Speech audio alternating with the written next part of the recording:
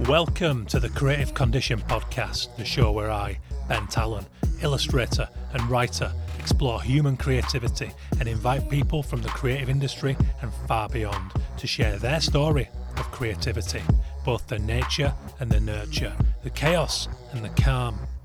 Creativity is a fundamental pillar of human happiness, a vital ingredient in the solutions to all of our problems, but so often misunderstood. Little by little, I'm building an archive of valuable stories, experiences and tips to help you maximise yours. The show is supported by founding sponsor and B Corp, Illustration X. Take a look at their stunning range of illustrators and animators now at illustrationx.com. If you like the music for the show, it's by Dirty Freud, who you can listen to on Spotify and all good music streaming services. Like almost every day or every week happens something. I think actually every day that fills you with sadness and sorrow, and you cannot express it with words anymore. But you can, if you see in a picture that can express this, you understand that this is it. You can share it, and it's going to be your feelings. Today I'm speaking with Ukrainian craft illustrator, designer and design community activist Olya Protasova. Olya's story is incredibly inspiring and should serve to remind us all that freedom is not guaranteed. We discuss creativity in times of conflict at length. I warn you now that we touch upon sensitive topics, but if you are able, I hope you'll dig in with us and borrow just a modicum of the strength Olya and the Ukrainian people have shown us is possible throughout this challenging time. Hello and welcome to the show. My name is Ben Talon. This is the Creative Condition podcast. How are you?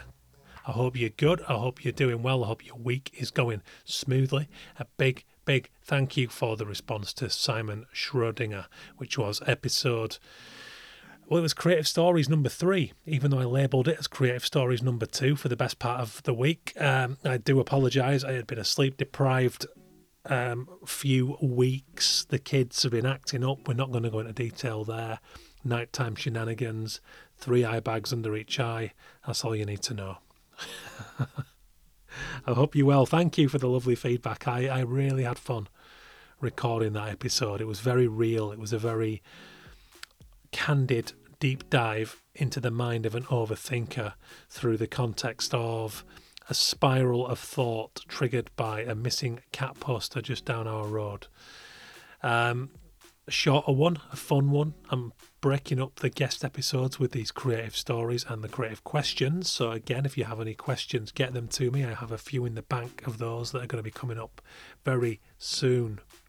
Massive thank you to the founding sponsor of this show, illustration and animation agency Illustration X. You can check out their fantastic global range of illustration and animation portfolios right now at illustrationx.com, and maybe go and check out the news site for the inside scoop on, the projects, the clients, how these things run, what the story is. It's a really nice little window into the illustration industry. So this is without doubt one of the most challenging, inspiring, real conversations I've ever had. It was an utter honour to have it. Olya has shown strength, along with the Ukrainian people, beyond my comprehension. Me, who doesn't have to live the horrors that the Ukrainian people are going through right now. We see them from afar. Do you know what I mean? Newspapers, televised news, social media. We can connect, we can try to empathise through those channels, but I believe that ultimately we are disconnected in a sense that it is borrowed. It's borrowed horror. And for highly sensitive people like me, it can still be very, very tough, whether that's the conflict in Gaza, whether that's what's happening right now as we approach 2 years since Russia invaded Ukraine. That's not when the war started, by the way. It's 2014, as we're going to touch upon in our conversation today. But 2022 was the full-scale invasion. And it's utterly horrendous. But I believe that creativity is a glue that bonds us in a way that these news channels cannot, that social media cannot. I think that creativity is one of humanity's fundamental pillars, as you will very well know if you're a regular listener to the show. I have waxed lyrical for over 200 episodes now about the joys and the value and the necessity of creativity for a happy life. But it has many sides to it, you know, as we're going to learn today. We're going to discuss creativity in conflict. I did mention at the top of the show, this is going to be quite a tough conversation on many levels. How could it not be? We are talking with a person who is in the midst of a war, an actual war. Something that I've never had to truly fear or taste or smell. And I wanted to have this conversation because there is so much resilience and so much strength and character being shown on a daily basis as these poor people caught in the war feel and show. They feel sadness, sorrow, anger, so many emotions, such a broad spectrum on any given day that it is truly heartbreaking. But here's why I wanted to talk to Olya in particular. So Olya is a listener to this podcast, and she got in touch. She's a regular correspondent. She'll give lovely praise on episodes, which is a joy. But it was a Saturday morning, and I was tagged in a post on LinkedIn, and I hate to admit that. I went on LinkedIn on a Saturday. but I did. I replied to a message, and I saw that I'd been tagged in a status. And Olya said, I don't have the exact words in front of me right now because I wanted to retell it in my own way, in my memory of it, because it was such a touching moment. Olya said that she listened to episode 199 of this podcast with Stefan Sagmeister. Now, I think Stefan is inarguably one of the most famous graphic designers of all time, if such a thing exists. We're a very insular, nerdy industry. So to us guys, that currency is absolutely right up there. But I think outside of it, you know, if you talk about graphic designers to someone who's never been in our industry, they don't really know. That's beside the point. Olya had heard my conversation with Stefan about long-term thinking, about his book, Now is Better. And she'd taken it to a Ukrainian publisher and had managed to get a deal for the book. And, you know, full translation, and she said that we will continue to make and create and produce books like this, even though we know that at any moment Russia could bomb us. And this isn't this isn't about me. I played such a tiny part in that happening. But all the same, to know that while loved ones are being lost, creative people and professionals are still making and creating and using their talents to aid the cause at this time, and that this little podcast brought this book to Olya's attention and now it exists in Ukraine. I cannot tell you what that means, because I studied and I wrote about graphic activism on my dissertation, because to me, I always was in love with the power of visual communication, of design, of music, of the arts and creativity, to touch the soul and to transcend language and to do something that language and action can't always do. So to learn that was mind-blowing to me. So I immediately messaged Olya to thank her, and I said, would you be interested in having a conversation about this? Because it is truly mind-blowing to me that this is a thing. So she said, yeah, straight away. You know, the whole thing at the moment is, I think that the creative community who are in a position to still create, who don't have to go and fight on the front lines, which is not everyone, by the way. This is a sad reality of what's going on.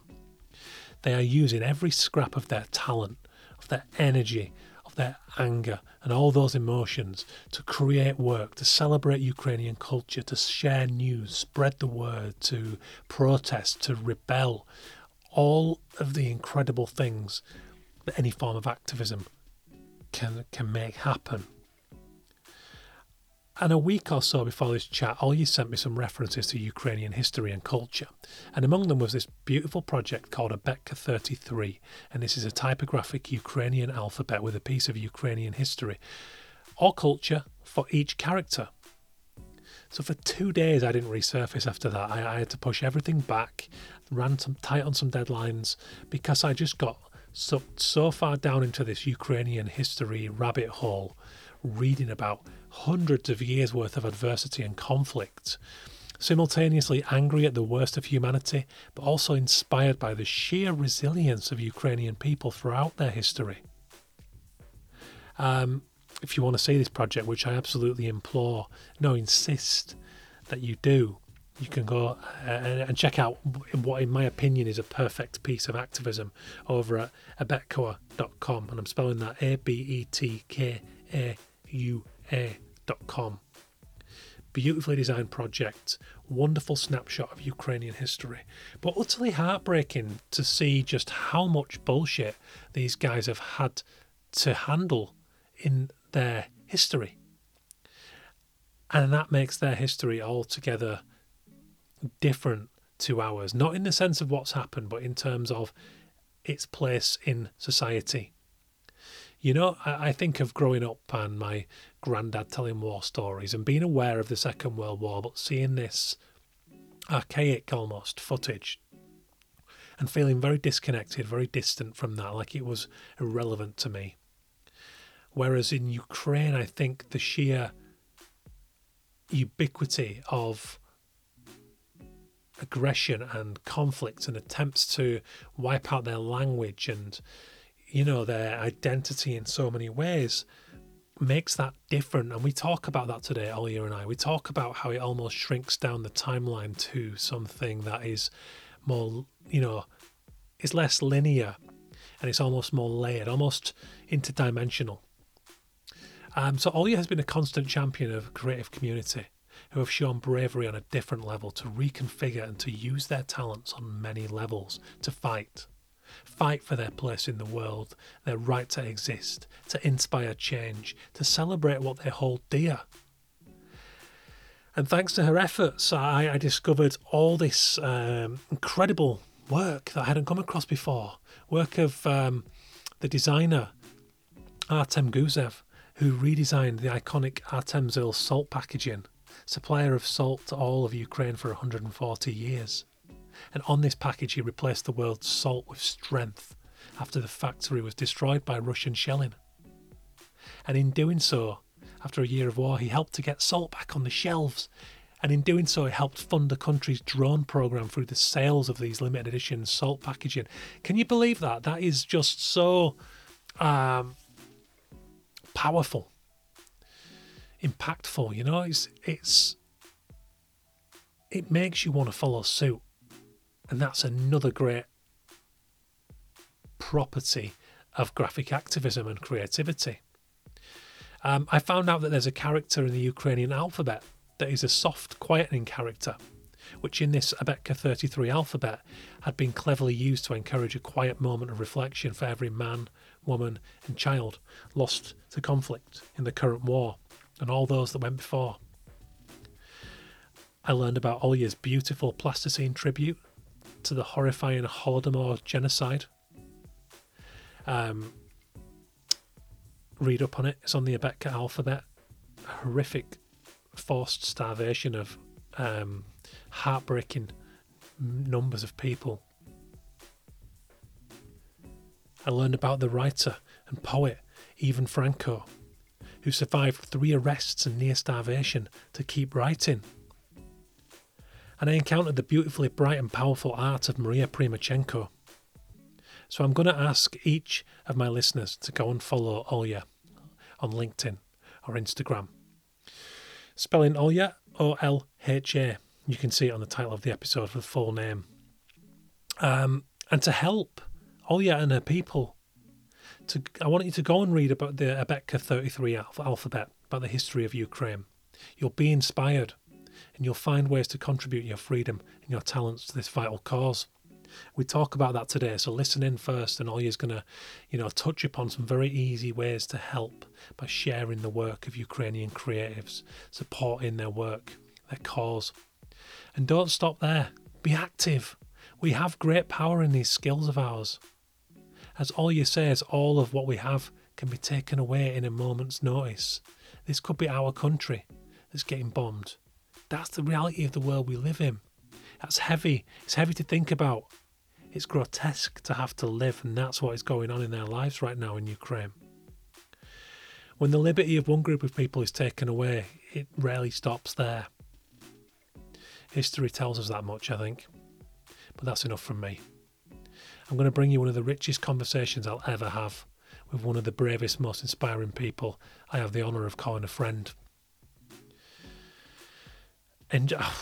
Enjoy? Does that feel like the right word? Yeah, do you know I'm going to say enjoy? Because I think there's a lot to take from this. There's a lot of heart to take, and a lot of steel that certainly got put into me.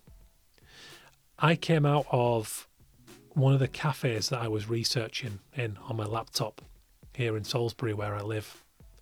And I'll never forget walking out. And I've been reading about the hedgehogs. Hedgehog is you've probably seen them, the big iron street furniture that is anti-tank street furniture. It's like a big, almost, it's a crisscross, big iron bars. I don't know if you've seen them, but look them up. I came out onto the street here in Salisbury afterwards, and I genuinely stopped just outside the doors of the cafe that I had left and just looked around and felt incredibly grateful because I didn't have to see them in the road. I didn't have to look up. I didn't have to listen out for air alerts. That's the reality of what these people are going through. So when you know that, take a moment just to consider the creativity that is still coming out of that country. I'm struggling for words, so I'm going to stop prattling. But I hope you do enjoy this. I hope you get inspired by this, even as a percentage as much as I did. That's enough. Let's get on with it. Everything is okay now, but nobody knows what's going to be tomorrow. Of course. Yeah. So it's like this. Yeah. Nobody's really safe. Yeah, of course. And you cannot sit in a bomb shelter all day. No, of course. I mean, I guess that's the thing, isn't it? Is finding the resilience to, because you have to live life. You have to live life, don't you? Yes, absolutely. Yeah. And let's talk about, I don't know, where do we start? It's interesting because, I always start with childhood, and we will get there. But I feel like we need to start, I don't know, where shall we start? I want to start, first of all, to be saying thank you to all people who supported Ukraine and still supporting, and I hope will be both Ukraine and Ukrainians, people in general and people in particular that you probably meet or you meet online. Just a huge thank you to you all, to you, Ben, to your colleagues, to organizations, to everyone, governments. It means the world to us, and I'm glad I have my moment to say that. I can't even start to fathom what that means because I haven't had to live through what you are currently living through, Yeah. So I can only see that I can only compare on such a small scale, Yeah. We read about such stuff in history books, actually. Yeah, all the time, in news. Yeah. Something from history, like war, really? Yeah. Well, this is the thing. I was thinking about this, is while I was researching this podcast, I was, I've kind of given, I'm behind on lots of things in the best possible way because the links that you sent were fantastic, and I ended up down the rabbit hole of reading so much about Ukrainian history, and I'll be honest, I had no idea that you guys have, culturally have had to suffer so much adversity over hundreds of years. I had no idea, and I was with each new event that I read about, I was like, oh my God, like this is, Yeah, this is not a new thing. I mean, it's yeah, intense, of course, but this is not new, and that's sad. yeah. It's not new. The oppression which Ukrainians are facing and this denial that we are kind of exist, it's not new at all. Mm, Like really, it's very old thing. We are saying that um, the full scale war is 2 years, but real war, Russian Ukrainian war is 10 years old. But actually, it's 100 years old fight, mhm, and even more. Like actually, we are referring to events that very frequently that were 100 years ago. mm. Yeah. And in terms of your life, how Hmm. how familiar have you been with conflict? And because I'm right in thinking 1991 was the kind of declaration of independent Ukraine. Yeah. Yeah. Oh, yeah. I'm just you said about resilience, and I was thinking and about that you said right now. I was thinking, yeah, Ukrainians are very resilient because we had really, really had a difficult life. For example, when I was two, it was Chernobyl catastrophe. And my mom and me and my sister, we became refugees for the first time because we were in Kiev and we went nowhere. Like it was chaos, and people were trying to just take kids away. And then Soviet Union collapsed in 1991, and it was good thing actually. It was also not protests also, and this protests on main square Maidan, and yeah, it collapsed. But for us, it was a very big economical. Uh, I don't know how to say it. It was economical hole. It was Yeah. economical disaster. 90s were very bad for us. Huge poverty, and yeah, it was. We were kids, of course. We were like, okay, it's fine. But for our parents, yeah, when I'm thinking about 90s, I say, oh my gosh, how did they manage all that? And it's true for, I don't know, 99% of Ukrainians, probably. But then things gradually become better and better. And uh, like Ukraine was developing, but then 2004, Orange Revolution again, and crisis again. And then financial crisis of 2008, and well, also bad things around. And then 2013, also like revolution on dignity and start of war in 2014. And I remember when pandemic hit, Ukrainians said like, and I remember it was around the world. We were hearing like, oh, so bad, economic is gonna shrink, it's everything's gonna crash. But in Ukraine, we said, really? Okay, we can manage. We saw worse things. So, kind of, Ukrainians are really resilient people, and I think kind of all of us, like my generation, I mean, like generation of my parents, they saw really tough bad thing. A generation of my grandparents and our older grandparents, they saw war um, and and like Holodomor and like lots of bad things. So and now our kids are in situation of this war. So yeah, but what is in my opinion important about Ukrainians, since we can manage, like we will manage Mhm. somehow some way with help of like world community, because we are just like that. We don't give up. We unite, work together, help each other, and we know that we will survive and we will manage because we have examples of that. And yeah, that's how I feel about it. So to go just a little deeper then into your childhood. So I Yeah, mean, refugee at yeah. 2 years old. That's profound. That's going to shape Yeah, you in yeah. a I kind of remember this.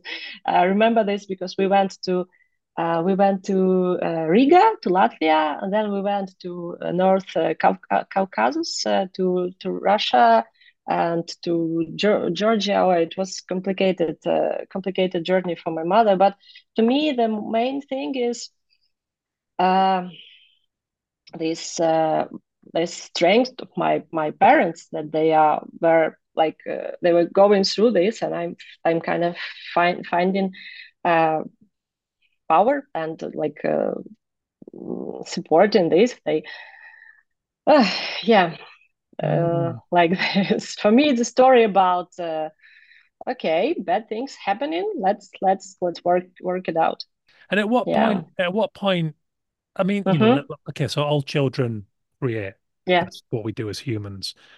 Yeah. How, what did that look like in your childhood environment? I mean, what are your earliest memories of creating, and is it something that was fostered in your home Oh, in your home environment? Oh, sure, yes. Yeah, my parents are both scientists. My dad is a freshwater biologist, and my mom is biochemist. Oh wow. And but also they are art lovers. So they were. My dad is a amateur painter, artist, and they were always on art exhibitions. And I was born and raised in Kiev, which is main city. And of course, we have and always had, even in hardest time, we had art exhibitions and uh, like artistic life.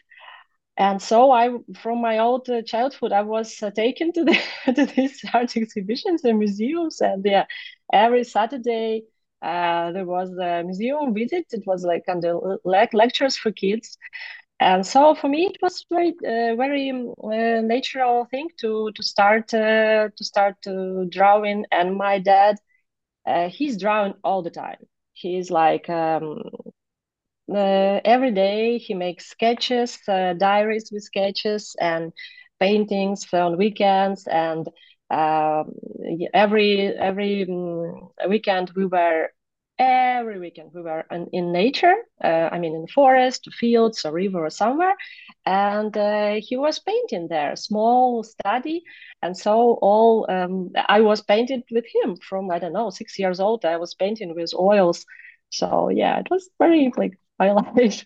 So all my life, I was happy that all my life I'm doing only art, illustration, lettering things. So I never done anything like that. And only now I'm involved in community things. I work as a project manager for NGO, which makes projects for Ukrainian design community. So Yeah, I mean, and your role in all of this has been, really inspiring to me, and to see the kind of rallying of the Ukrainian creative community.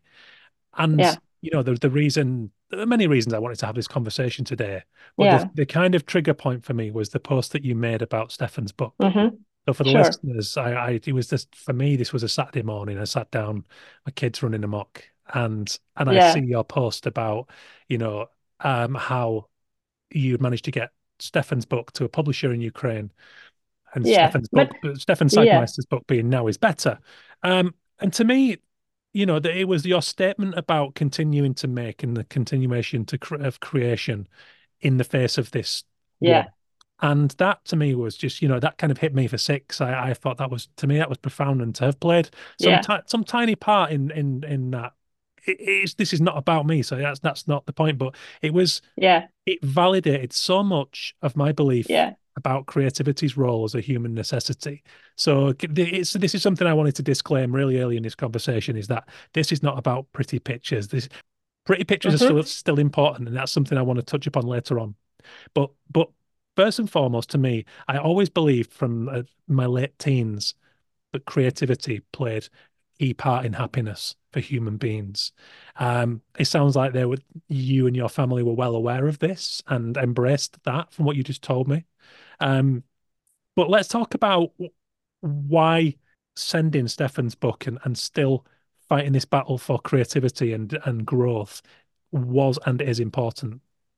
Oh yeah, just to mention, it was really as you described, but I want to just to mention that it was really so. So I'm listening to your podcast, how you communicate your conversation with Stefan Wegmeister, and I'm really writing to a publisher who made first another book about beauty by Stefan, and he said like, "Oh, so it is out already. Yeah, sure. Yeah, okay. I'm writing to rights owner right now, like that." And it ended up that I think they made a deal, and also Stefan's gonna make all Ukrainian inscriptions in the book. Is what I know. Oh wow, okay. Uh, yeah, so he requested all that. So and Stefan have been in Kiev, and yeah, I've been on his, it was a film screening, and yeah, I think he enjoyed it a lot.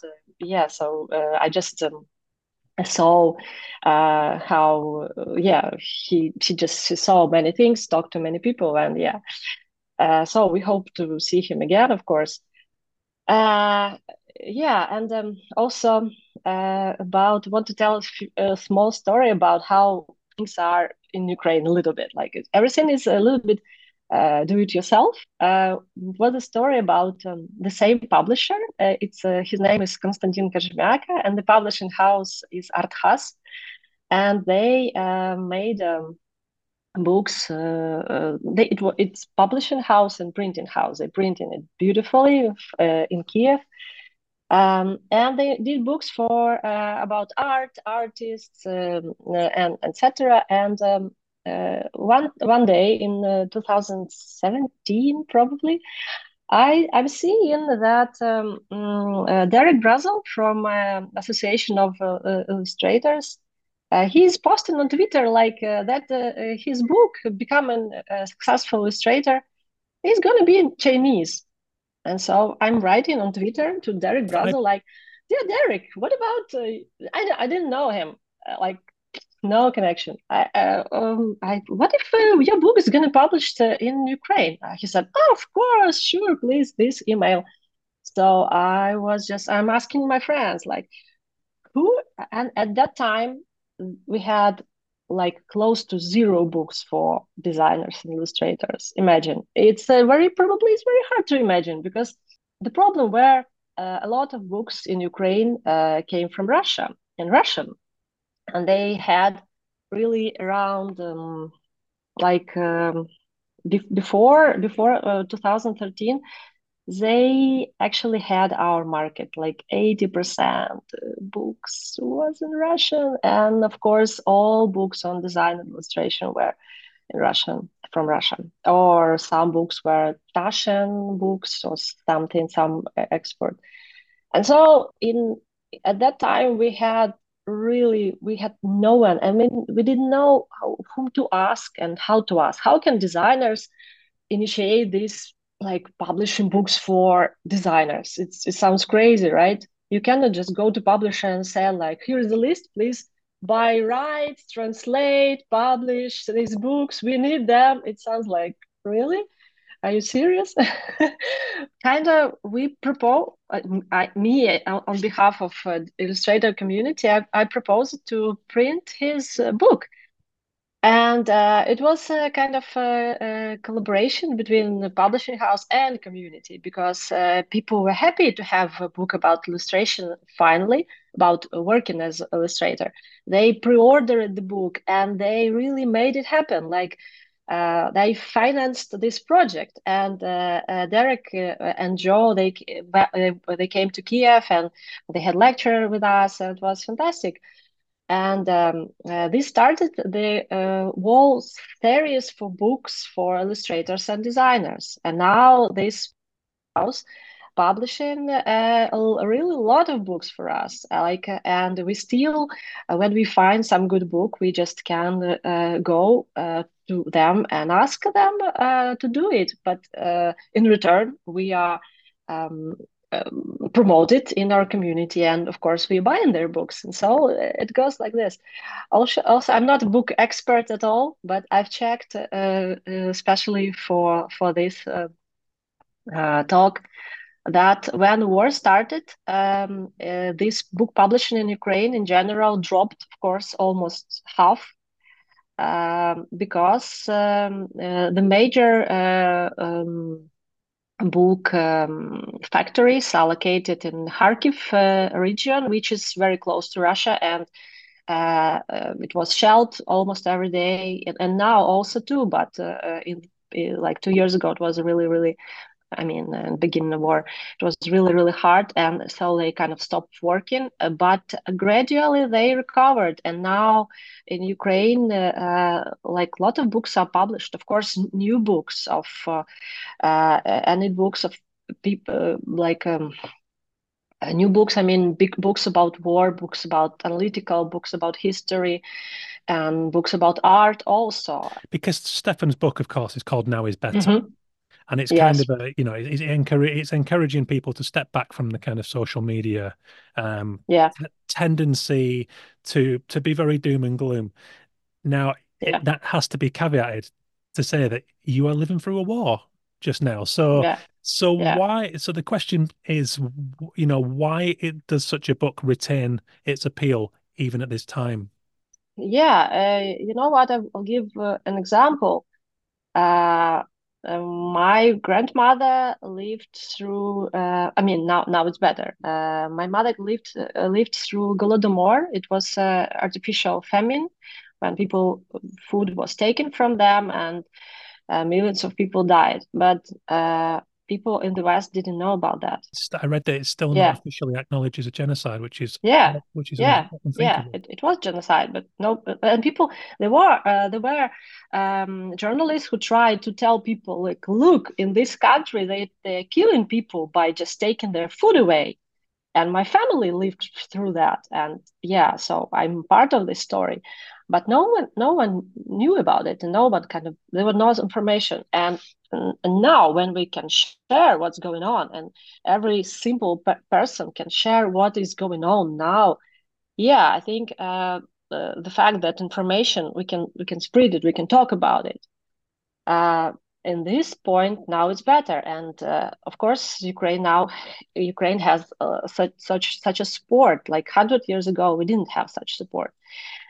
Who knows? Maybe 100 years ago, when Ukraine first became independent, um, uh, like maybe if we had support from other countries, that Russia would, it's very complicated to say in English, would have not taken over.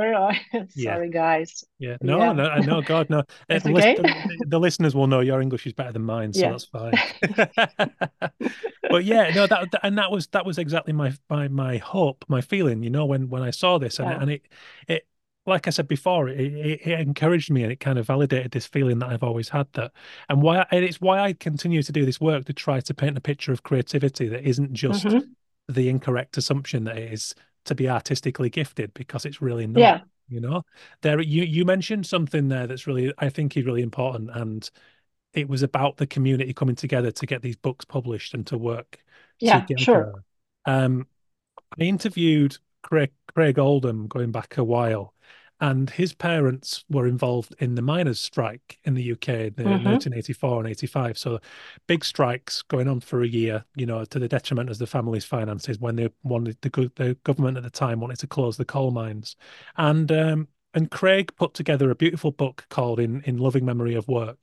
And it was all the visual graphics from the miners' strike, all the placards made by the people in the homes and everything else. And he termed it as kitchen table creativity, which I thought was magic Hmm. and really wonderful. And to a degree, Yeah, that's at play there in what you've described. And I guess that has a broader role in times of conflict, does it not? we do that. We Yeah. do that, and also I was thinking also about connections between Ukraine and UK. And you know what? these cities where war started after annexation of Crimea, Luhansk and Donetsk. Guess who were founder of the cities? Is this the Welshman that? Yeah, Yeah, one Welshman and one, sorry, yeah, Hughes. Yeah, one was Hughes from, and it's well known because the city of Donetsk was first, they called him Hughes, and it was Yuzivka. And Luhansk, city of Luhansk was also founded by Welshmen. yeah, So they came here and founded factories. But now, of course, nobody really talking about them because like kind of yeah, but I found this very interesting that people at that time uh, they were coming everywhere and making enterprise, and it was entrepreneurial thing. And yeah, yeah. so yeah, and of course, yeah, of course I'm stating, and I think everybody agrees that Luhansk and Donetsk are Ukraine, and Crimea also is also Ukraine. Mm, And yeah, it's of course like kind of our neighbors. We could call them northern neighbors. Russians stole them, but it doesn't become theirs. mm. I made some notes on kind of what I think creativity can Mm-hmm. become, and you're better positioned to tell me whether I am accurate in your current situation. So I made a list, and it's got coping mechanism, collective voice, Yeah, resistance, tool for vital information sharing, and also the yeah, innate human need to tell stories. All of these yeah. things, I would guess, are important in the current situation that Ukrainians find themselves in. Sure, sure. Yeah, yeah. Also, it's interesting. Yeah, you're right about stories. The first, if we first thinking about creativity in times of war and artists and designers and so on, of course, first we think about communication. I remember they war started.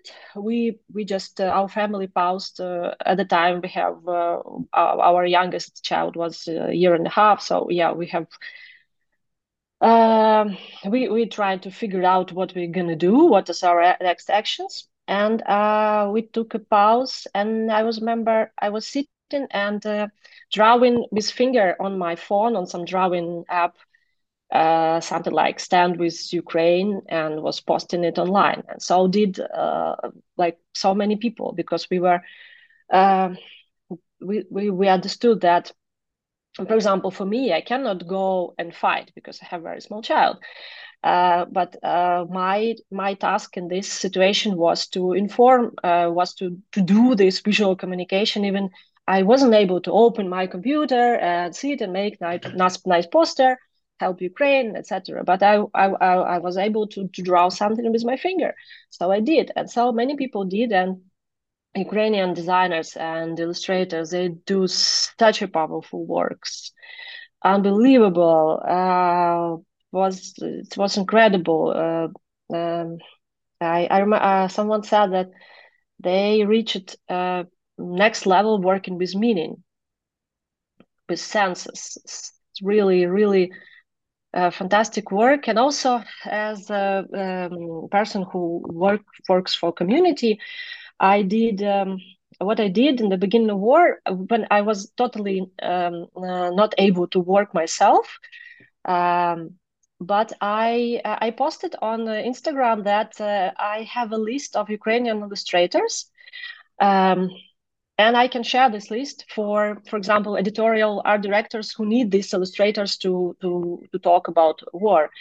And this post was viral somehow. I think it's neither that or some big media reposted it, and so I got around 100 or maybe more requests for this list, and so I just I just shared this list of Ukrainian illustrators who can do good editorial, and they really did. I think it worked out.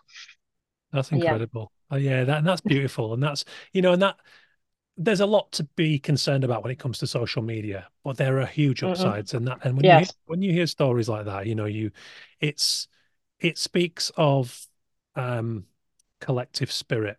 And you and I wouldn't be having this conversation today was it not for the kind of social glue that creativity Yeah. is. Sure. and it's a common language, isn't it? It's a species active trait. You know, I think that's really important to recognize, Yeah. and such a vital tool for for all those reasons, but even just through simple acts like you said there about it, the whole kitchen table creativity thing. It Hmm. doesn't have to be accomplished and professionally polished. Absolutely. It Yeah. can be just as beautiful, but it can be also functional. It is, again, it's you work with what you have, and I think Yeah. there's beauty in that too. I agree totally, and it's very like everyone can do their thing, their impact, and uh, draw a picture that will tell a story better than the article probably. And also, I saw that with work, I follow work of hundreds of Ukrainian illustrators. Sometimes they do work about their feelings, and they publish this because they just it's just their, it's not like not commissioned work, just they are feeling this way about some particular events, for example. And people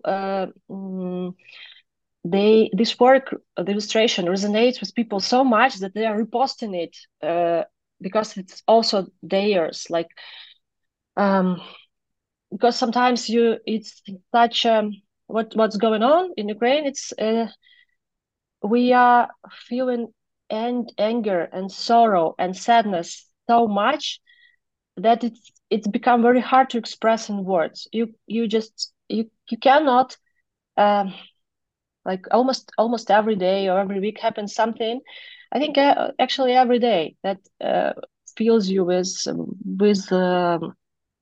sadness and sorrow, and you cannot express it with words anymore. But you can, if you see in a picture that can express this, you understand that this is it. You can share it, and it's going to be your feelings.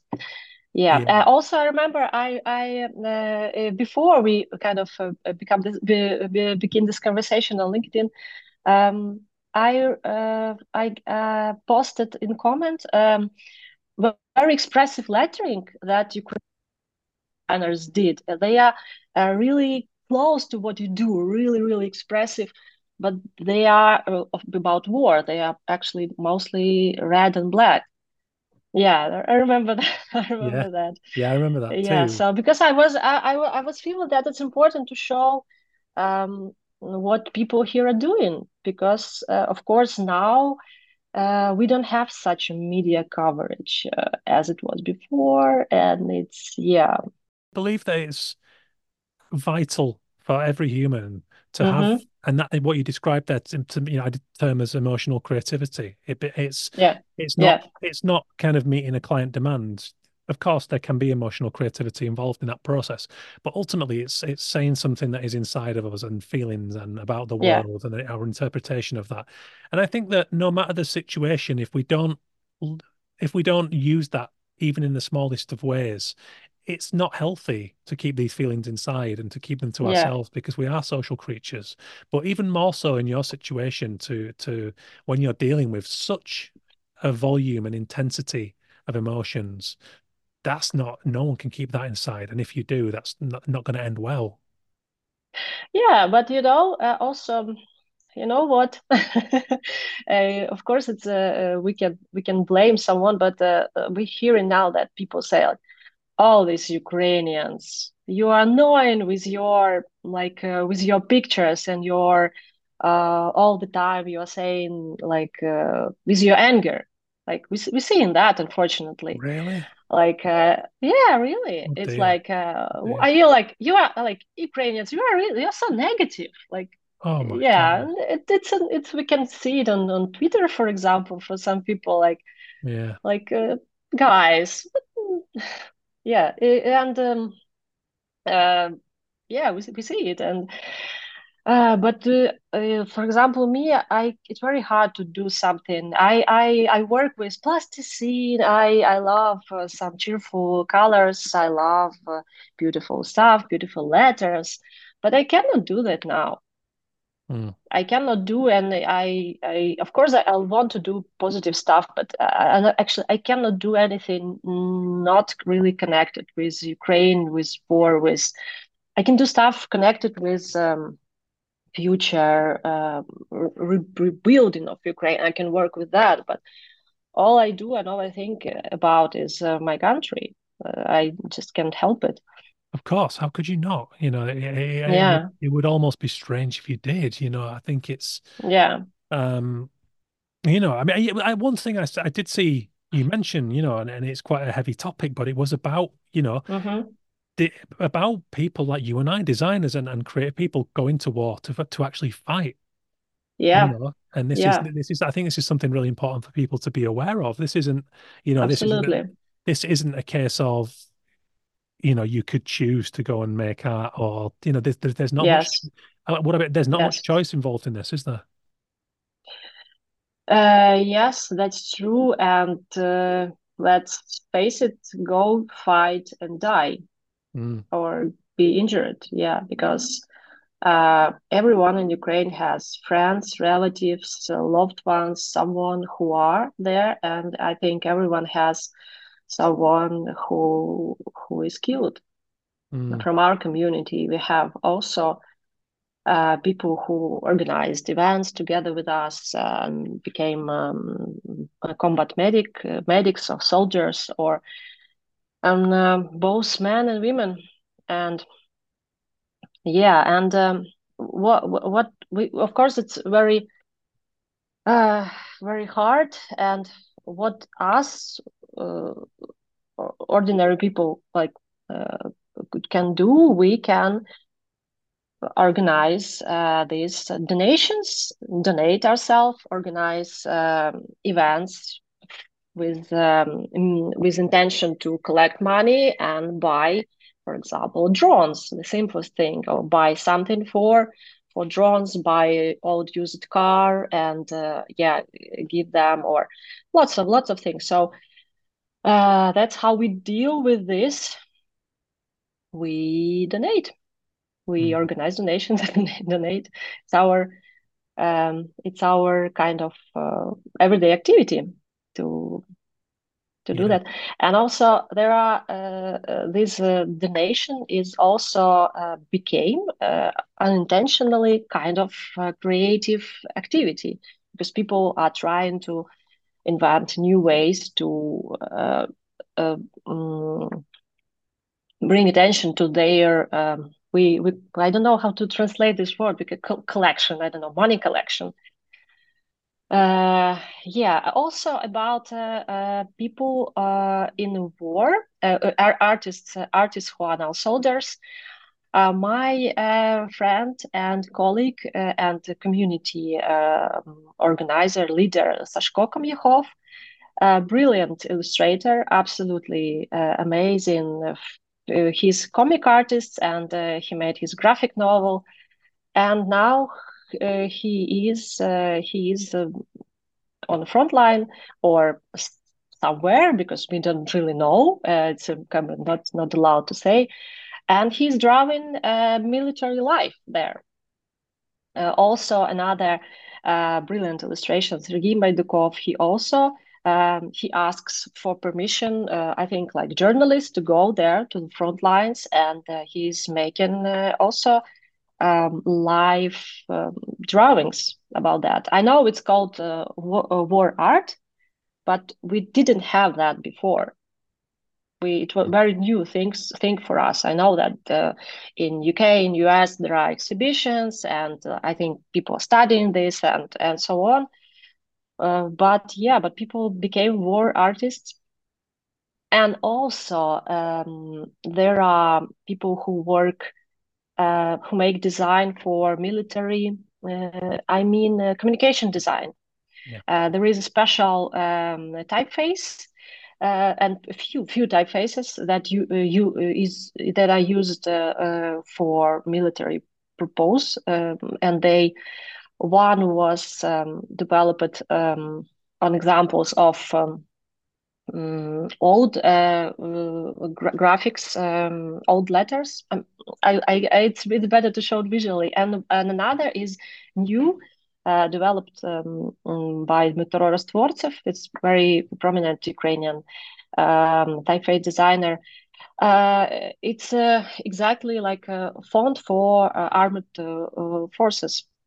Mm. And also, it's very interesting, um, this creativity in um, creativity, design and engineering, creativity in building new kind of, let's say, new kinds of drones, for example, because they building and designing really different kinds of drones now. I think Ukraine is kind of leader in this now, and we don't see everything, of course, because it's kind of secret information, but sometimes we see and it's like, oh guys, really, you did that. And they really, people become these designers, engineers, when they understand the um, what they need to do, what is purpose, and they design in new, absolutely new kind machines that can fly, can for example drive like remote cars, marine drones that can swim in the water. So I think, yeah, it's when I see this, I say, oh, no, unbelievable what you Mhm. did. Yeah. And we just try to support these people with donations, and when they Yeah. need something, we can. And such bravery, like the war artists. I think that's Hmm. astoundingly brave. It's Yeah. I'm interested in so before the conflict started in 2014, that's right. Yeah, it war started with the annexation of Crimea and Russian intervention on Donbass region in the Mm. Donetsk and Lugansk. Yeah. And before that, so I'm interested in within the kind of creative community prior to Mm-hmm. this. What was the mood and energy like? I'm in no way comparing Ukrainian Yeah. people to Belarusian people, but I was able to Yeah. visit Belarus Mm-hmm. International, the Minsk International Book Fair when my first Yeah. book came out, and I didn't know what Mm-hmm. to expect. I knew very little about Yeah. Belarus. This was just an exciting opportunity to go to a new country for me, Sure. and I made lifelong friends there because they treat me wonderfully, and what I very quickly picked up on was this inner strength and this determination to build an identity that wasn't Soviet. So Mm-hmm. as I was shown around the streets, there was a lot Yeah. of Soviet architecture, Yeah. and to me as let's say stupid, a Yes. stupid Brit who's Yes. come here without much of a background, in the nicest way.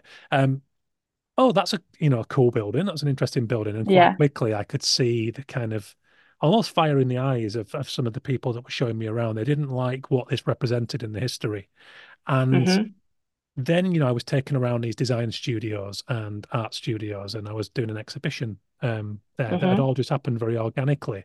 Much in the way that you described with the books, it was kind of a case of, oh, Yeah. he's interested in Sure. doing things. Yeah. Let's pull everyone together and enable this. Yeah. Um, Yeah. but everyone that I spoke to, there was a quiet strength and resilience. And only as I got into my trip did I start to detect that people wouldn't, they were reluctant to speak about the political state of affairs. But within them was this ferocity, and people in the studios told me that the workspace could be closed down at any moment, or it could, be taken away, or they. And again, they were Yeah. working under these circumstances that were completely alien to me, and Mm-hmm.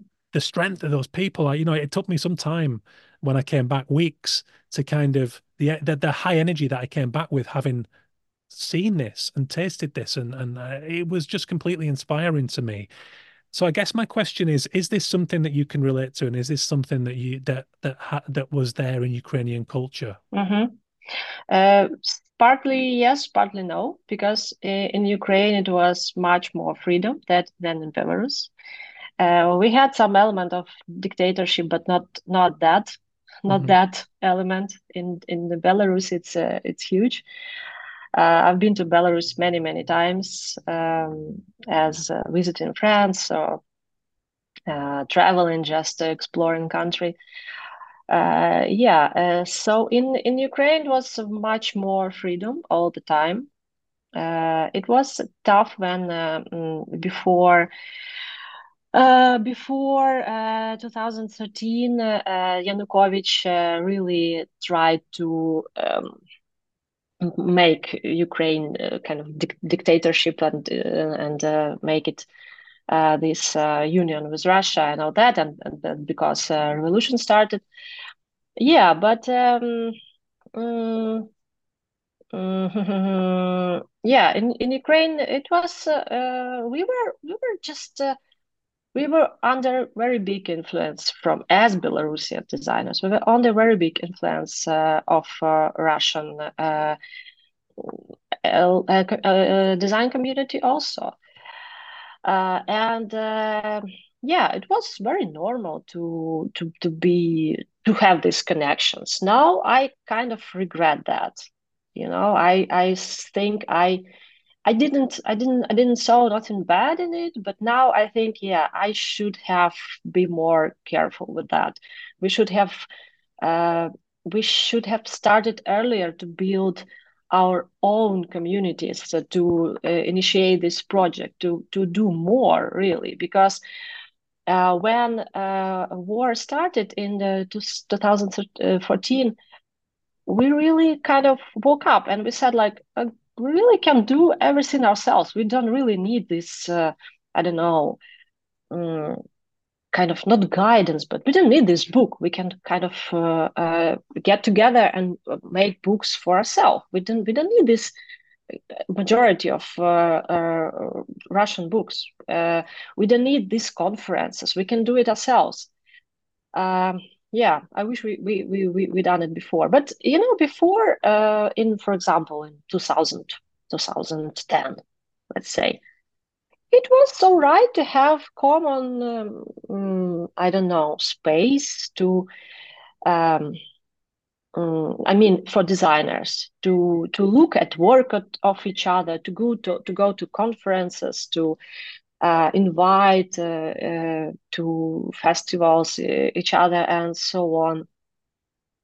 Yeah, so but I would say about myself personally, I gradually cut all connections to all my colleagues there, and I don't really care what they are doing, and I just focused on things we can do. Hmm. And yeah, so Yeah.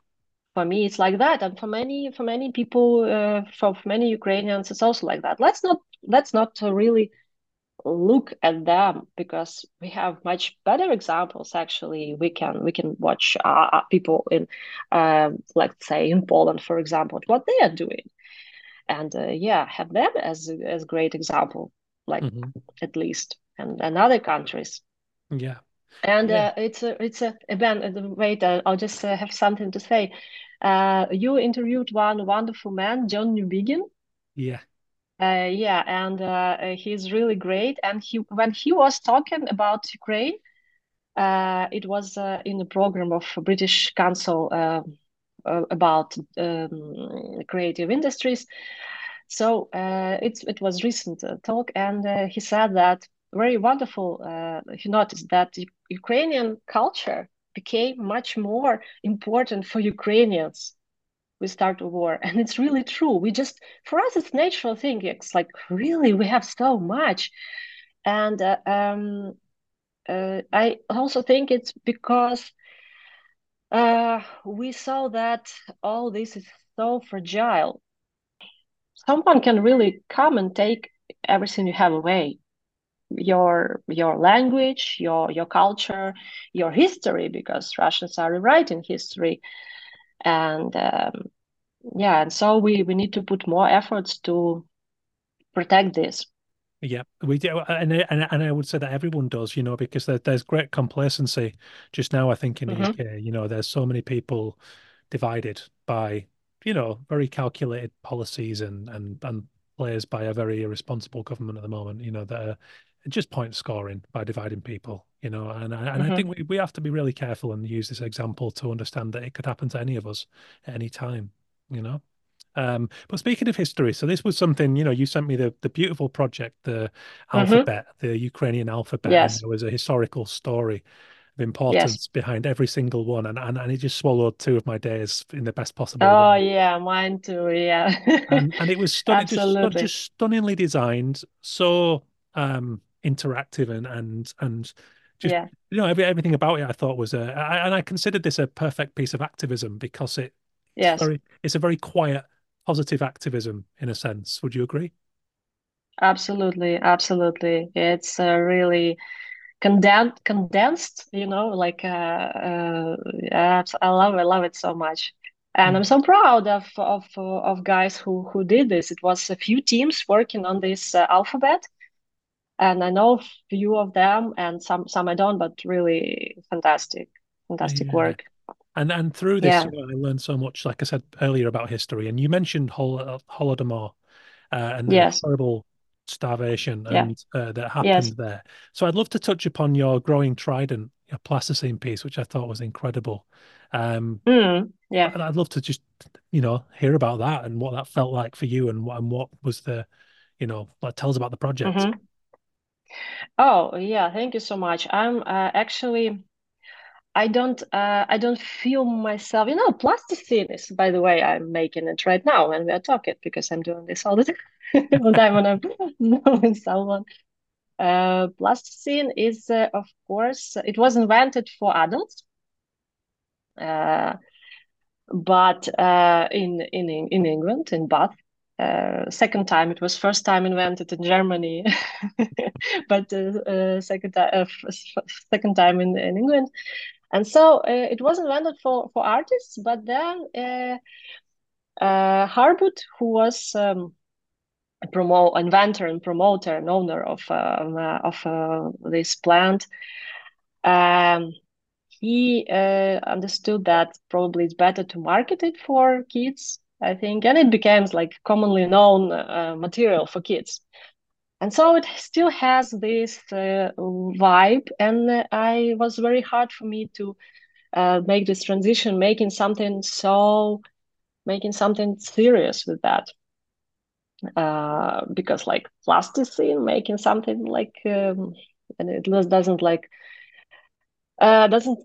sounds like, I don't know, but I'm making, I was a ordinary graphic designer and illustrator. I was working like with common materials, but around 10 years ago, maybe more, I discovered that I can actually work part of time with some thing, not with pixels, not with curves, but with plasticine. Then make photographs of them, then make them beautiful in Photoshop. And so I'm mostly more working on doing only this. And but anyway, even if I can do anything with plasticine, I was not thinking about myself as a good person to working with such a serious subject. And it was before my friend Mykola Kovalenko, a prominent Ukrainian designer who makes poster every day since start of war. He's really great designer and fantastic. Um, he's fantastically working with ideas. Imagine for 2 years making poster every day on one theme. Mm. I'll send a link. So he just approached me and asked, like, "We're making exhibition. Will you make a poster for us?" And like, I say, "Okay." and so I was, and so I was, and still I was thinking, no, no, it's just too serious for me. I'm not that good in working with meaning. But then I just started doing something and came with this idea. Yeah, but still, I think that like hundreds of people are much better than me working with these Ukrainian identity things. Yeah, so I admire them too much, and yeah, I'm just trying, I'm just learning, doing this. Yeah, But the piece was beautiful. And what does the trident represent? Trident. What Trident represents? It's a it's very how to say, historians argue about that. It was symbol of in ancient medieval Kiev Rus state. It was a symbol of this prince, if I'm not mistaken, Prince Volodymyr. It was his stamp, and people say that it represents a bird in flight. But also, it some people say that word um, freedom or vola is hidden inside it. So if you kind of I don't know how to say it. If you deconstruct it, you can see four letters, V, O, L, A, which is in Ukrainian means in the same time freedom and will. Hmm. And yeah, so there really is such letters, and so also, but also it's not. It's just theory that words a word is hidden in trident. Mm. And So yeah, it's not that easy. It is a beautiful book. It's in Ukrainian, but it's in not kind of it publicly it's downloadable, so you can download fantastic books with very big investigation about trident 1,000 years ago and 100 years ago when it was reinvented by Vasily Krichevsky, and now and so on. I can also give a link, and it's a beautiful book. yeah, it speaks to the character to have, an exhibition to a previous tragedy in the midst of a contemporary one. Yeah, we are referring on these events 100 years ago all the time. Yeah, all the time we are, like all these events of 1920s, 1930s, Second World War, and after, they are all connected for us, and we are thinking, talking, and reading about them all the time. It's all for us like living, continuing history. Yeah, Yeah, it's really powerful. And another thing yeah. that that really jumped out to me was the Slovo building. and the Mm-hmm. and the Yes, and the kind of yes, because yeah, I'm sure you've heard me say on the podcast, I'm constantly repeating this, but I always talk about art college and that collectivity and the first time walking in there yeah. after school and finding my people and the joy that continues to give me. So when I read about the Slovo building, it had that same thing. So I've got a description here and it says it was buzzing with life, with residents creating their masterpieces side by side, visiting Mm-hmm. each other for tea, borrowing books on art and Le Mm-hmm. Corbusier, and sharing ideas right on the staircase. And then you get to what happened in the 1930s, where people were actually Yes, killed from there, yes, and it's like, yes. oh my God, poor Oh, people yeah, and that history, yeah, and yeah, yeah. but something so sacred, even just selfishly to me, is that collective creative spirit. That's Yes, sacrilegious, and that's, I guess, I'm right in thinking it's being shelled during this war too, the building. yes, it was. Mm, We don't know intentionally because they shoot in Kharkiv, like what falls. They're not really precise. Let's say it's very fast rockets which flies from short distance, and mm, uh, it's very hard to protect Kharkiv from all that. Yeah, yeah, yeah. About these impressions of 1930s. So my family was taken their house. really. It's just my grandfather was, yeah, he was clever. He earned money. He built a house for his family and for children. And one day, Soviets came and said, just get out.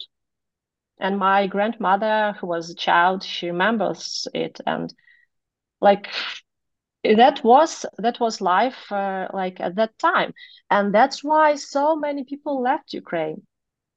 Mm, Like it was impossible to make things here, like let's say Sonia Delaunay. She was born in Ukraine, but she was taken when she was little, mm, and many others. It was just very very hard to work here. Or my example, Igor Sikorsky, inventor of helicopter, he started here, but it was just. And people who stayed, they was many of them were just killed, and important to remember them. Yeah, hard topic, very hard topic. I'm smiling because yeah, we need to yeah, but it's very hard, and actually I'm thinking about this frequently, and we discussing this frequently in community. Yeah. Yeah, because Yeah, in many ways, what the spirit of that collective gathering that we touched upon there, that is yeah, now what's happening, I guess, among you guys, no matter how disparate it becomes, that spirit is still present, isn't it? Even though it's not located yes. in one center. I think it's very it's common for all people to mobilize and to work together when they face such things, because and we saw it around Ukraine when war started, and so many people like mothers with children were trying to leave. People on the border of Ukraine, in Poland, Romania, and Slovakia, for example, Hungary, they mobilized absolutely. They created. It wasn't like that. Like Ukrainians arrive and they are facing emptiness. No, they were met by hundreds of volunteers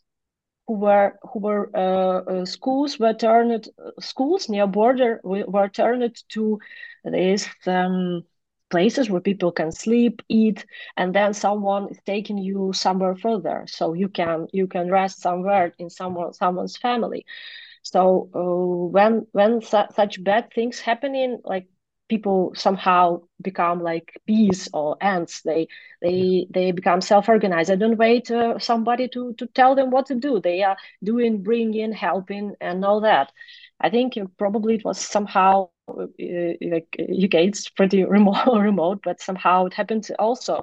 Uh, um, People were offering houses, offering help, so much. Yeah, it's amazing. We're a resourceful species, and it's almost it's sad that that has to happen before we do that almost, Hmm. but then Yeah, it's we could talk forever about how do you find the yeah, middle how do you absolutely. find the middle ground of that, how do you remain present and mindful when there isn't adversity. It's difficult, but adversity certainly has a way of rallying and bringing inventiveness, heart, compassion out of people. There's so many things.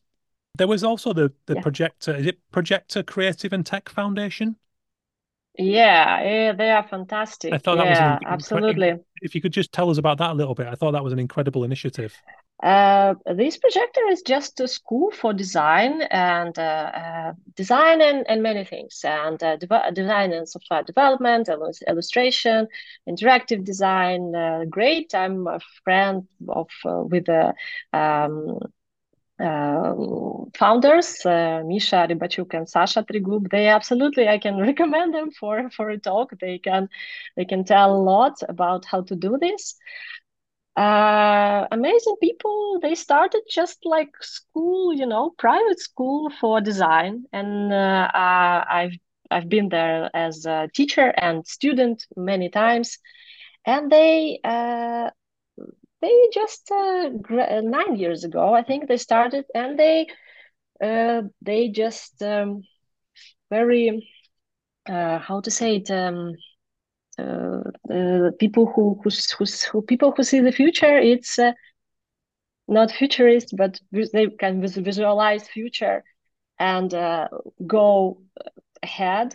They do so many things. They organize this study for women who, for example, were forced to leave home and now need remote jobs. So they organize study for them for the women to become designers, testers, software developers, UX designers.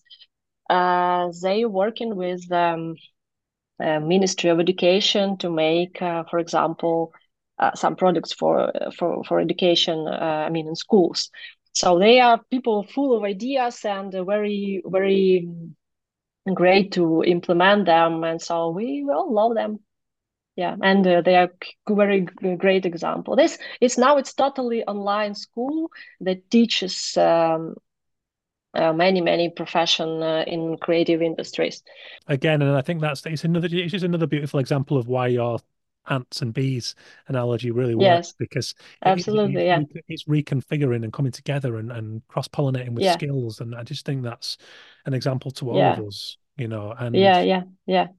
And they, for example, they have their teachers have a program of mentoring, and you paying for mentoring by donating to some initiative. Yeah, and many things like that, small things, but they kind of launch something new like almost every week. And yeah, yeah, we are happy to help them and yeah, so on. and then Yeah. there's there's a lot of one topic that I've got written down here that I thought that stood out to me was the Hmm. bravery in Hmm. creating in circumstances of conflict too, Yeah. because there was the Georgi Gongadze murder Yeah. Georg Gangadze. Yes. Yes. that I came across. Yeah. I should have apologized at the start for my Sure, pronunciation absolutely. for my It's Georgian. pronunciation, It's but yes, sure. It's hard for us, yeah, too sometimes. but He was of Georgian origin, yeah, and so yeah, yeah. But he was yeah, he was super brave man who wasn't afraid at that time when he worked as journalist. There was many elements of dictatorship in Ukraine actually, and so he was fighting with that. and that you mentioned earlier with the war artists, and then I've also got Yes, even Franco down too. yes, Going back longer, like yes, 130 years, yeah, but yes.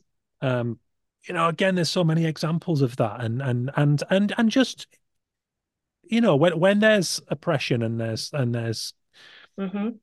and what the constant historic attacks, whether it's on the language, then this Yes, again another thing why the constant ebbing and flowing of the kind of Russian seeming desire to curtail the Ukrainian yes, specific language.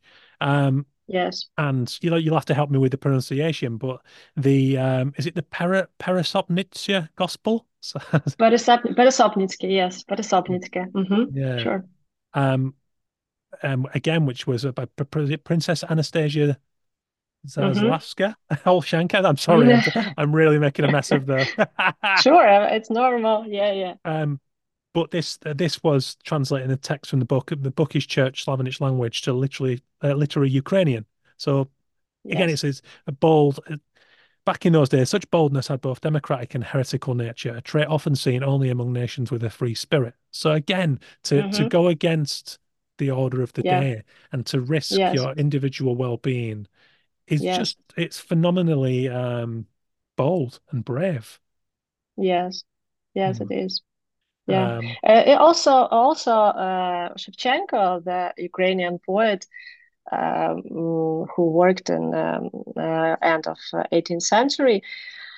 He was pretty, and he is now example of this bravery too.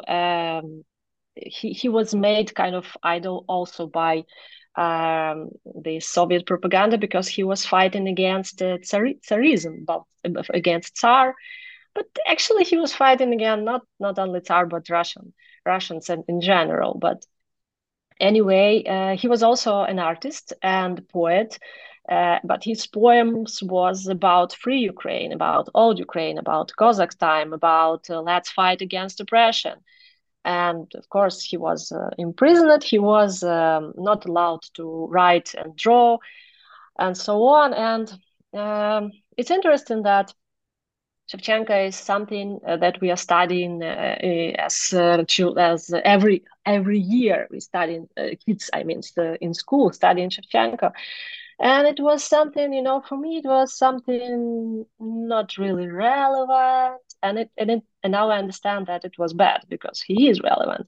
I was school child in 90s, yeah, and for us kind of it wasn't such a problem. Like I mean, nobody saw such danger in Russia, and we kind of in Kiev we all spoke Russian, but now I understand that it was not right. it was not right at all, and we yeah, we can do nothing about it, but we should have work better and be more attentive to all these little things that may lead to big problems. Mm. Yeah, Yeah. Yeah, yeah, it's and you said it earlier, but it's almost that almost the time becomes irrelevant in a sense because yeah, okay, we when we look yeah, at well, if we look at a date on a page and we say, okay, so I've got down here, 1890 yeah, something, let's just say an arbitrary yeah, number. You look at that and that feels like ancient times. But actually yes, it's contextual, isn't it? So, in this country we are really mm-hmm, the Second World War is probably, the big example that we always have. But when we look at that, we look at black and white footage, we look at the way it's presented. And as you mentioned there, myself as a school kid, I would have had the same response. I would have gone, sure. my Oh, granddad's, my come granddad's, on. my Yeah, granddad's always on about that. Whatever, it's fine. That has a way, that time almost disappears when that becomes contemporary. And therefore that bravery and that creativity and that willingness yeah, to create beyond a lifetime almost, to think so long term, yeah. that just becomes timeless, doesn't it? Yeah, absolutely. But we also, we also discuss what people in London did in 1842. Like we are discussing, like, so these people went to bomb shelter and then got up and went to work. Really? Yeah, they did. And they also brought their mothers brought their children to remote places far from London. And so we're talking about this too. And what artists did, they needed a lot of informational these posters about what it was grow food, and yeah, it's interesting. And we also studying that. And yeah, really, Second World War is so close to us. You're right. It's an interesting phenomenon. But in Ukraine, we say like we have same problem, actually, Hmm. same problem with people who try to actually to erase us. Yeah. Yeah, Yeah. still, and they have this idea, and they had it before, and they have it now, and they still trying to do that. Yeah. Yeah, It's unthinkable. yeah, And kind of, it's very hard to comprehend when you haven't experienced that yeah, too, yeah. which is why I think art and literature are just so vital. And song, song is something I wanted to touch upon because Mm-hmm. there's a Really? is there a lot of musical heritage is very important in Ukraine, right? Yeah, yeah, Yeah. sure, absolutely. I mean, folk songs are something, yeah, really, like from lullabies to songs that like warriors were singing when they are marching and something. Yeah, they are important because it's something that you cannot really cannot restrict. Hmm. Yet people will still you can't not allow them to make their magazines or newspapers in Ukrainian, but they still gonna sing.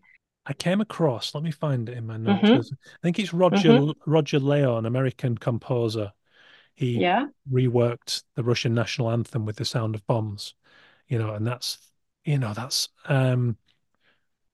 the sound. I listened to the track because this was to try to illustrate the savagery of what's Mm-hmm. happening there. There's something about that stay. I listened to it and it stayed with me for 24 hours. I still felt the kind of unsettling, and there's Mm-hmm. just that was something that no other art form could have could have conjured within me, you know, and it did, and Mm-hmm. it was awful, and that was a very secondhand experience, but actually that was a very powerful piece of art. Mm-hmm. Um, so there's that side of music, and then like Mm-hmm. you said, there's the thing, things like oral traditions that are passed down on Mm-hmm. generations that didn't have the liberty Sure. of making books and things that would stand the Yes. test of time, which is also Yes. vitally important, and poetry also. Yes. Yeah, absolutely. Yeah, because people were not all, everyone knew how to read and write, and so yeah, that was yeah, Mm. And yeah. and and For sadly, people are also yeah. desensitized to image these days. you know? So Mm-hmm. because we see that's one of the downsides is that we see so much graphic imagery now with the internet Mm-hmm. that actually there's people very quickly either forget or block out or become Yes. resilient in that sense Mm-hmm. to other people's trauma and find reasons not to engage with that. Yeah, that's true. And yeah, what can we do about that? We can us, especially I see it on Twitter. Hmm. Um, yeah, we not stopping. We are still, I mean, Ukrainian community, especially who speaks good English good enough, and we're trying to tell what's going on all the time, and definitely not going to stop. And yeah, it's great that some it's great that some people are really great supporters of Ukraine, and they can still be sensitive. And yeah, but now we're talking in February of 2024. Now I think it's also a critical moment with this support, and we don't know how war is going to be further. And of course, we really need this support. So it's actually also our task to find new ways to tell about ourselves. Mm. Yeah, and be loud and overcome this. Yeah. Yeah, it's what I'm thinking about. Yeah, very much so. Yeah. And there was the poster project by Yurko Gutsulak. Is that Yes. yeah? Mm-hmm. Again, this was about music, and the quote said the best way to experience a city is to explore songs dedicated to it. A city that fosters Yeah, inspiration and love can proudly curate an enhanced personal playlist. And absolutely. talks about the history of Kiev and being celebrated by poets and composers, and Yeah, it's yeah, that's the projects like that. Just yeah, they make me want to contribute and help. yeah, yeah. Yurko Hutsulak is brilliant Ukrainian a designer, absolutely phenomenal. I think I would compare him. I don't know, with Paul Rand. I think he's so influential among us. He started early when we early. I mean, in beginning of 2000s, because yeah, we kind of in Ukraine we're kind of late with many things, you know. I mean, the design in design with because in 90s we were in survival mode. Actually, it was no time, no money, no space to make good design, to make some nice design project. That were people just were trying to survive, literally. Yeah. And yeah, but of course there was great works, but not much, because commercially there wasn't much space for it. And like, to make great works, you need events, which you can make posters and, like, you know, something. But in the beginning of 2000, yeah, he really became really powerful, like engine of a movement, making really great works. And I was happy to work for him, like illustrator for his project. And yeah, and he's a really deep designer. This quotation about songs is really great. Yeah, Yeah, yeah. I mean, yeah, to go back to the survival thing, that's the thing, isn't it? yeah, That's when creativity becomes creativity in the very primal sense. You are getting yeah, by, you are reconfiguring, you are making the best of very yes, little to absolutely, survive. And yeah, that's yeah, yeah, again, this is my thing. I think sometimes people are very quick when I bring up creativity in yeah, conversations that are deeper than being artistic, people's backs yes, initially go up until then that's when I have to explain what I mean by creativity. And it's yes, not, mm-hmm, I'm not referring to any one art form or design or anything. I'm yeah, talking about yes. the reason that humans are still on this planet. You know, Yeah, yeah, yeah, yeah. To that's make something out of nothing, actually. Yeah, to make to invent something. Yeah, I really love your definition of yeah. creativity. Yeah, and Yeah, it's again, it's just to go back to that simple to have ideas that have value. That's that yeah, or applied imagination. These are two definitions that I use in the book. That yes, when you strip it right down, that's what creativity yeah, is. yeah, yeah, yeah. There was Great. Yeah. something I wanted to talk about was symbolism because Mm-hmm. as I worked through the alphabet, the projects, Yeah. there was numerous things that really made a mark for me. The hedgehogs, is that the right way of putting it? The Yeah, hedgehogs. Yeah, this. I mean, made of iron, right? Yeah, the anti-tank Yeah, yeah. Anti-tank. structures. Yeah, yeah, This yeah. that blew my mind when I saw Yes, the typographic character likened to these hedgehogs, and then what that yes, the thought process that triggered in my mind. Because yes. of all the things I read, that maybe that was the one that stayed with me the most because of the severe shape, and Mm-hmm. I was in the street here in Salisbury. I was researching in a cafe for this project and reading that, and Yes, I couldn't look at the streets in the same way. I saw these hedgehogs and I pictured what they yes, would look like here in this street, and it just yeah, it made me feel on one hand so fortunate that I had to imagine that, but on the other yes, hand, it made me feel compassion for you guys that this is a part of your everyday lives yeah, to a degree. yeah, This is not unfamiliar. Um, I don't really know where I'm going with this as a question, but it was just yeah, yeah, yeah, it was so powerful and so symbolic, and then to see that used in that way within this alphabet is quite close to yeah. genius, in my opinion. Very cool. Yeah. Also, I remember when war started, my friend and colleague Olga Terefeeva, we have a group of chat of industrial designers who like make chairs and I don't know furniture.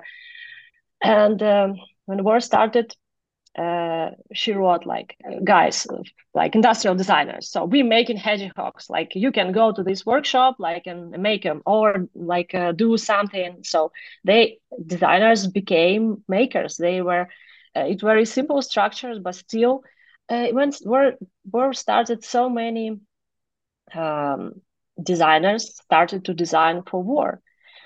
For example, fashion designers, yeah, they have tasked to design some pieces of clothes that will work and so on. And for example, uniform for women and many other stuff. And for example, clothes that it's easy to wear when for injured soldiers. Something that, sorry, hard to explain. Then you can more easily take off with buttons. Help me, Ben. I'm just. I um, mean, they were designing like clothes hmm, for special occasions. It reminds me Papanek book Design for Real World. Yeah, because so we were hit by such circumstances, and people stopped with making chairs and started making Czech hedgehogs.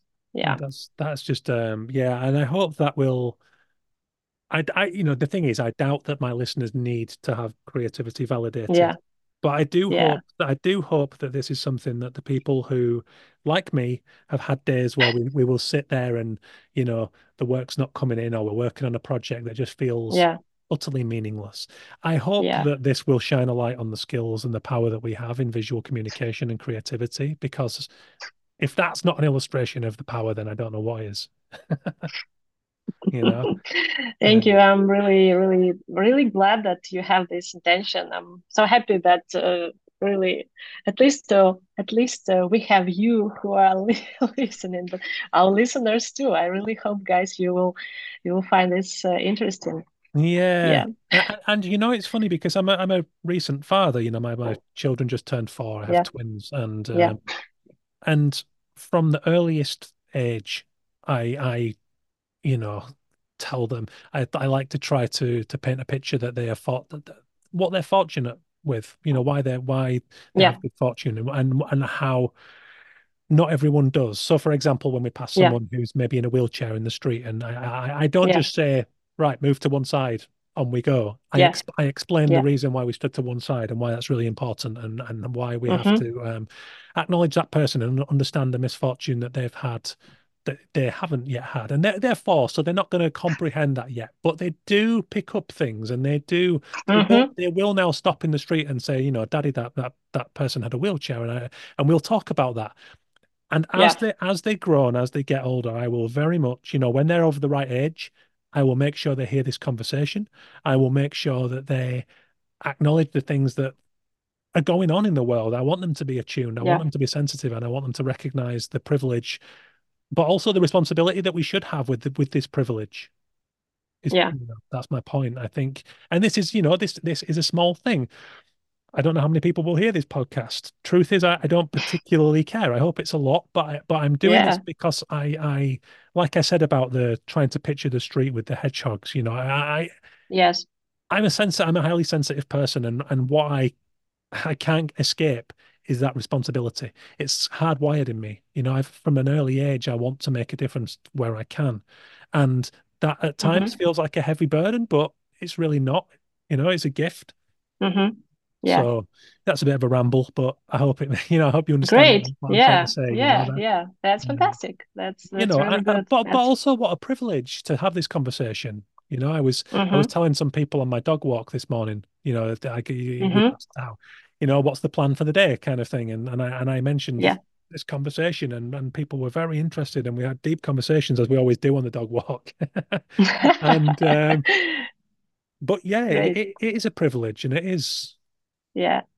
to bring some tiny contribution Great. to a cause that affects us all. Because let's face it, you said it yourself, this could happen to any of us. Yeah, actually, yeah.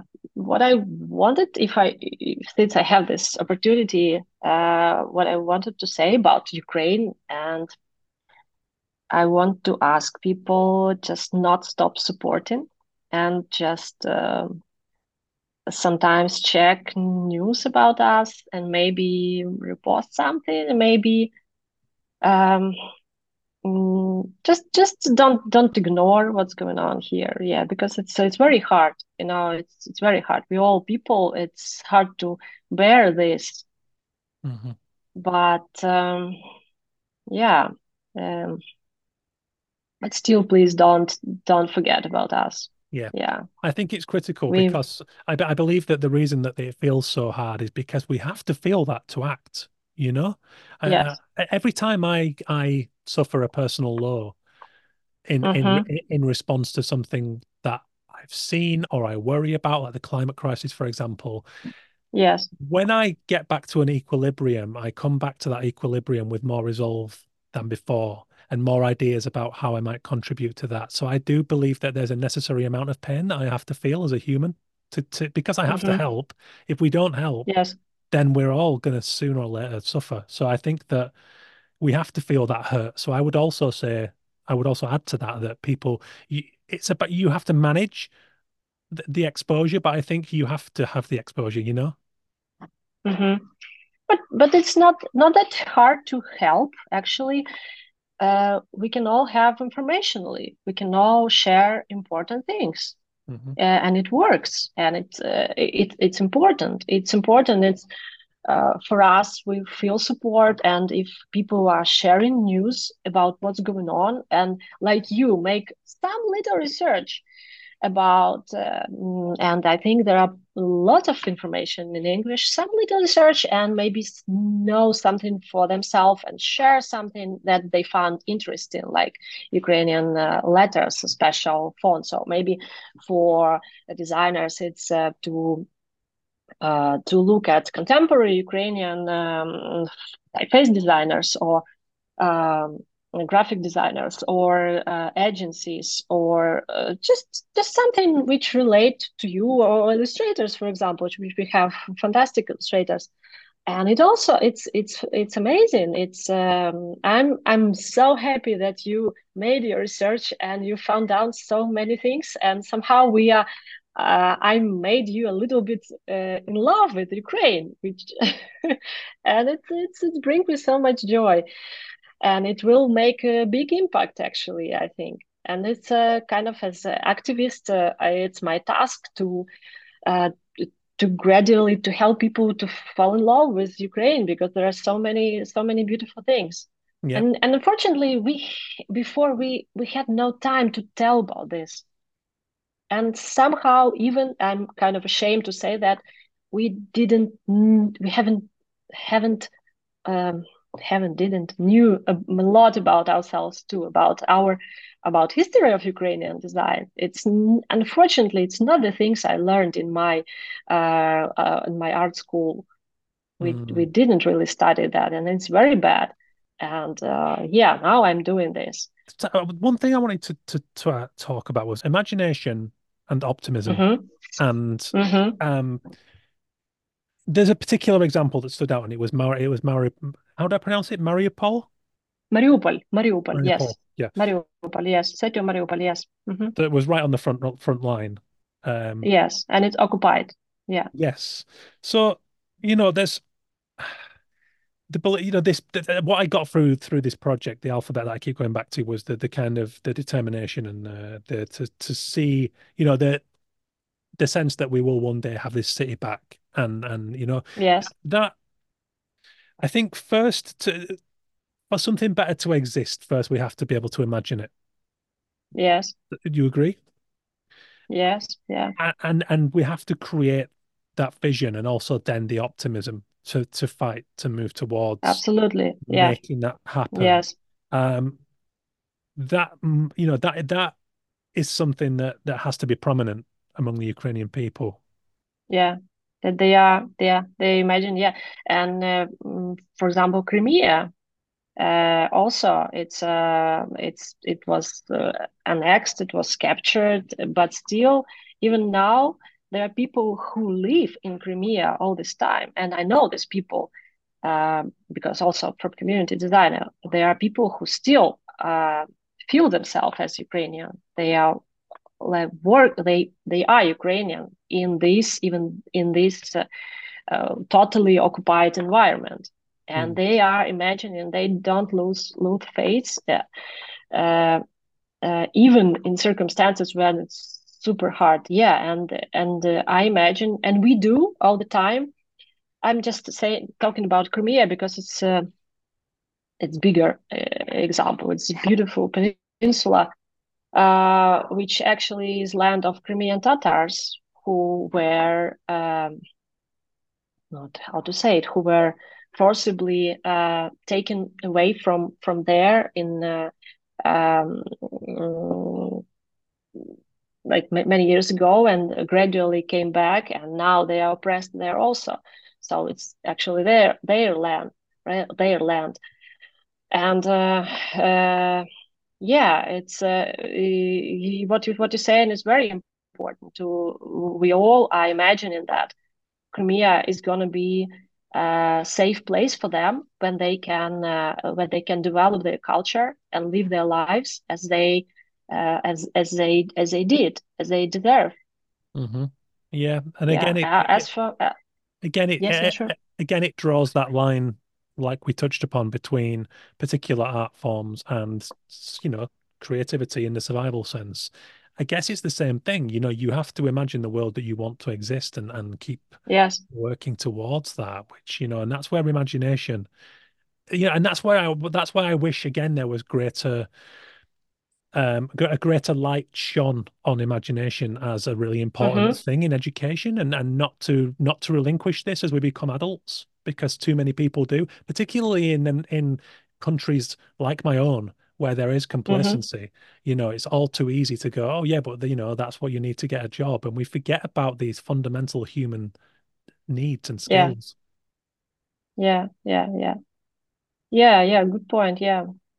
What I will say is Yeah. that this is continually inspiring to me and galvanizing, and I know that I'm not alone in feeling this way when I see what you guys are going through and the amazing things you're Yeah. doing in response to it. But just this continued determination to create and to keep making, which is how this Yeah. conversation came about, beyond heroic. Yeah, I even can give you even more like it's a very strange example when many people flee, politically active people flee in the 20s when Ukraine was taken over by Soviets, and in after Second World War also. And what they were doing when they became kind of refugees in other countries, they were building Ukraine in free world. So Mm. in Canada, in US, in Argentina, in UK, everywhere they lived, uh, they for them there was no hope for independent Ukraine. Actually, it was only dream and imagination, and they can only imagine this blue and yellow flag. For example, in 70s, it was kind of, it sounds very impossible, but they still continued to believe in that. It's unbelievable. It's this diaspora, and they preserve their heritage, traditions, and all that language, of course. And it's when I first heard about this Ukrainian free world. It's amazing concept. It's like still having your country, but within you and within your community, and working towards making it true. And finally, in late 80s and beginning of 90s, it became true. Like it's unbelievable how they did it and what they did, and yeah, Mm. it's all very very complex processes, but the fact that people carried this Ukraine with them when they went away, and now all these people who left Ukraine for safety reason, they also kind of making their own little Ukraine, because of course hoping to come back. They are making communities and helping each other, and for example celebrating Christmas in Ukrainian way with Mm. singing special Christmas carols. Yeah, And yeah, for them it's very important for, and yeah, it's yeah, it's really beautiful and yeah. so important. Yeah, well, I mean, I think I've, I've covered everything Thank you. and more I wanted to talk about. Great, great. Yeah, so Thank you so much.